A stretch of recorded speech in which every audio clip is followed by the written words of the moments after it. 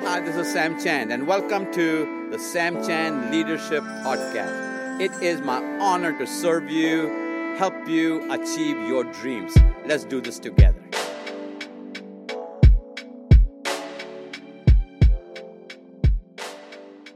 I'm constantly reflecting on what are things that leaders do that are in common.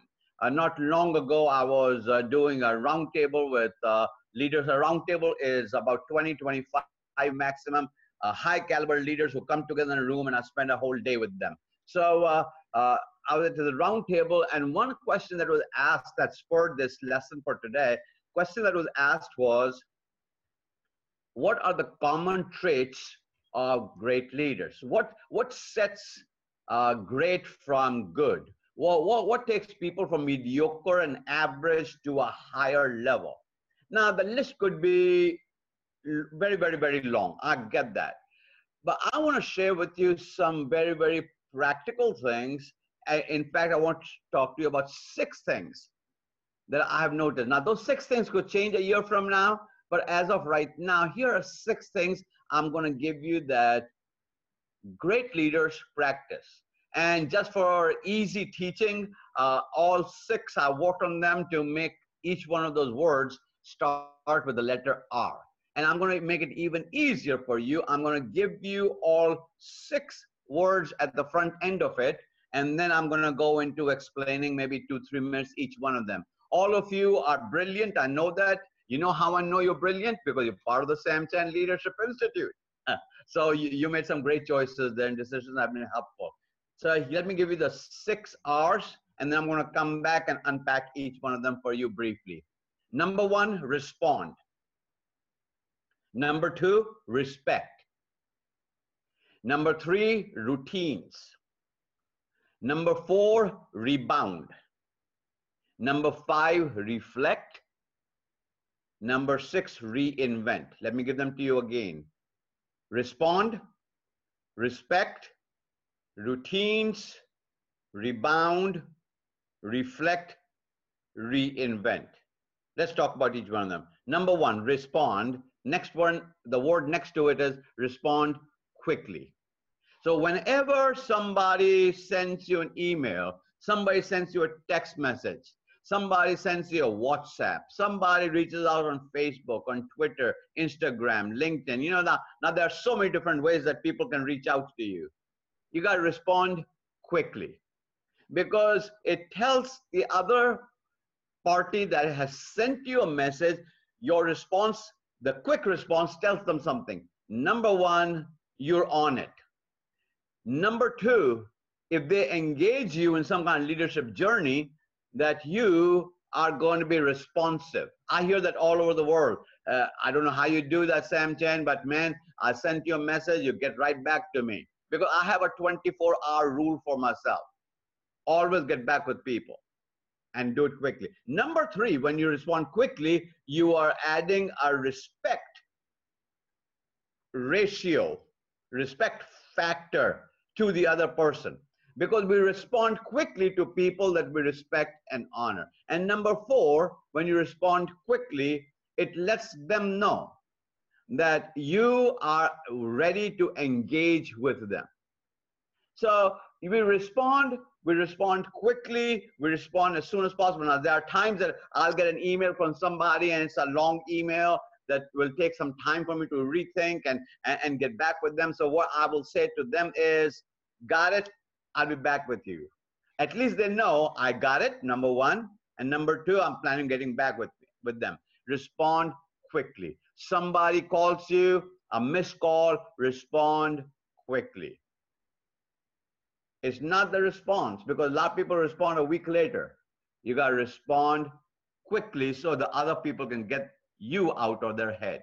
Number 2, they respect. I'm talking about not average leaders, great leaders, everyone like you.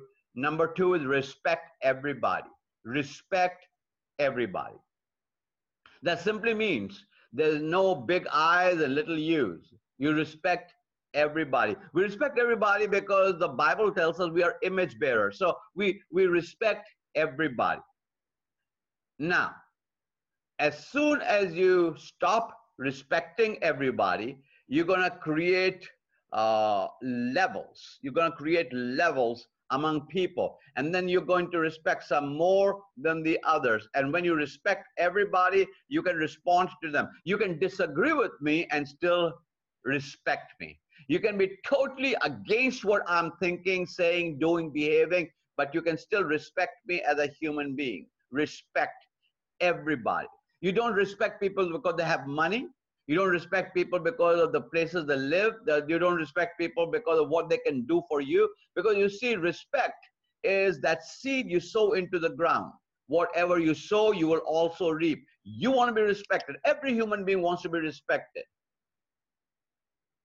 And when you sow respect, you will reap respect as well. So how you respect everyone, doesn't matter what they are doing, you can still respect them. Respect them for who they are, not for what they're doing. Those are two different things. If you can respect the who, then you can really be of assistance to them. You can actually have a conversation with them. You know why conversations go south, why derogatory remarks are made, why pejorative remarks are made, why people say the nasty things that they regret, is because the respect factor fell bam low. But as long as we are respectful, your quality goes up as well. Number 3, routines create disciplines. Routines create discipline. There's something about routines.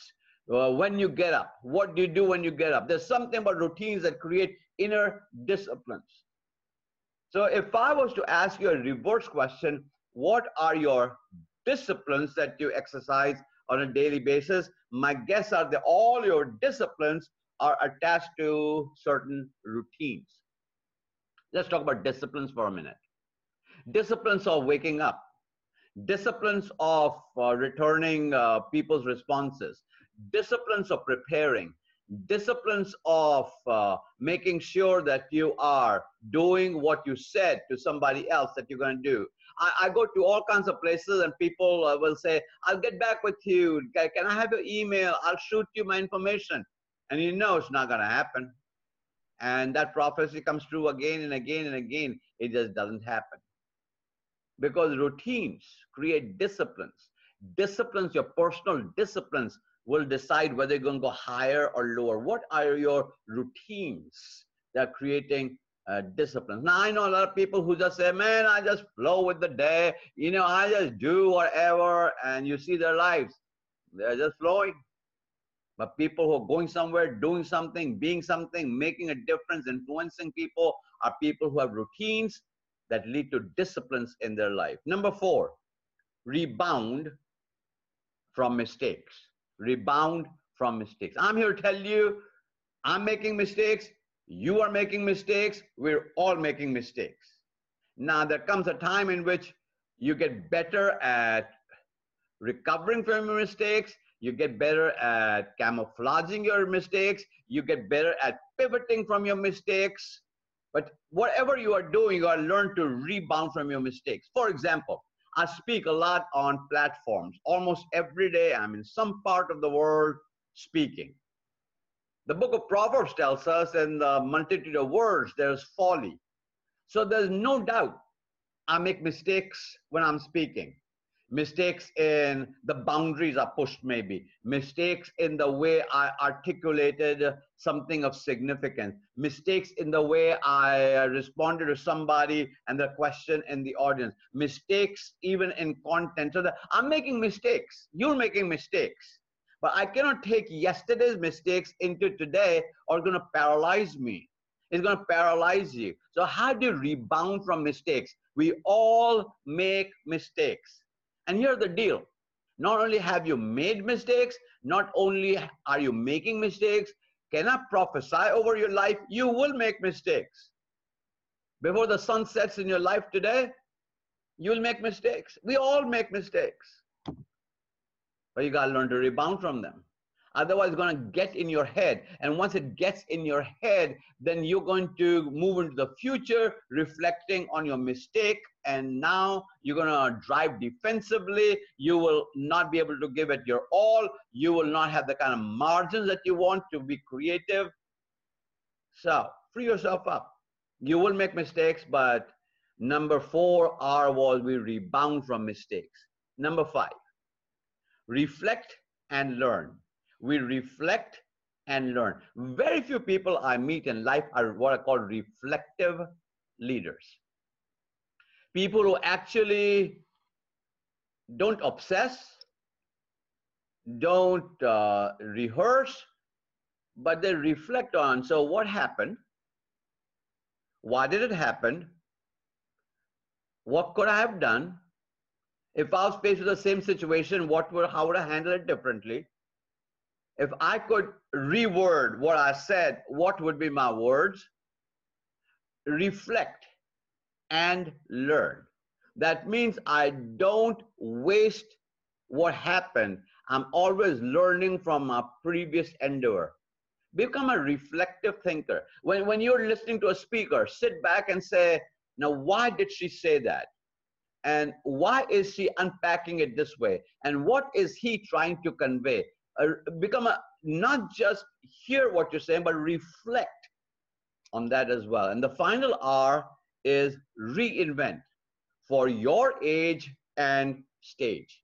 Reinvent for your age and stage. Now, reinvention only happens if you're willing to say a certain kind of a yes and a certain kind of a no. So this is what I've discovered. Till about the mid-40s, you get ahead by saying yes. Yes, I will do that. Yes, I'll be there. Yes, I can speak there. Yes, I'll travel that. Yes, I can do this. Yes, yes, yes, yes. But about mid-40s, we get ahead by saying yes. But then after that, you get ahead by saying no. But the conundrum of the situation is our yes muscle, because we've used it for 40 some years, is highly developed. But our no muscle has atrophy. It is kind of hanging lip. It has not been used that much. And I'm saying to you, depending on your age and stage of life, you got to reinvent to say yes to what is important, not to everything. But your next journey after your mid-40s is going to be characterized, shaped, and formed by how you say no. Now, you can say yes and no based on your priorities. What are your priorities? What are you trying to achieve? If you are located here and you want to go south of there, you got to say yes to the south and no to the north. So you got to know what direction you're going to go in. What are your priorities? Are you reinventing yourself for where you are? Because the challenge that leadership has is that they continue on the same journey they've been on because they've been on that journey. And I want to say to you that you're in a different place today than you were a year ago. A year ago, you were a different person. You're a different person now. So how can you reinvent yourself? And reinvention comes not by what you do, reinvention comes by how you think about what you do. So how are you thinking about what you're doing? What is important to you now? What is taking you to your goal now? What is actually going to do something for you for where you are going?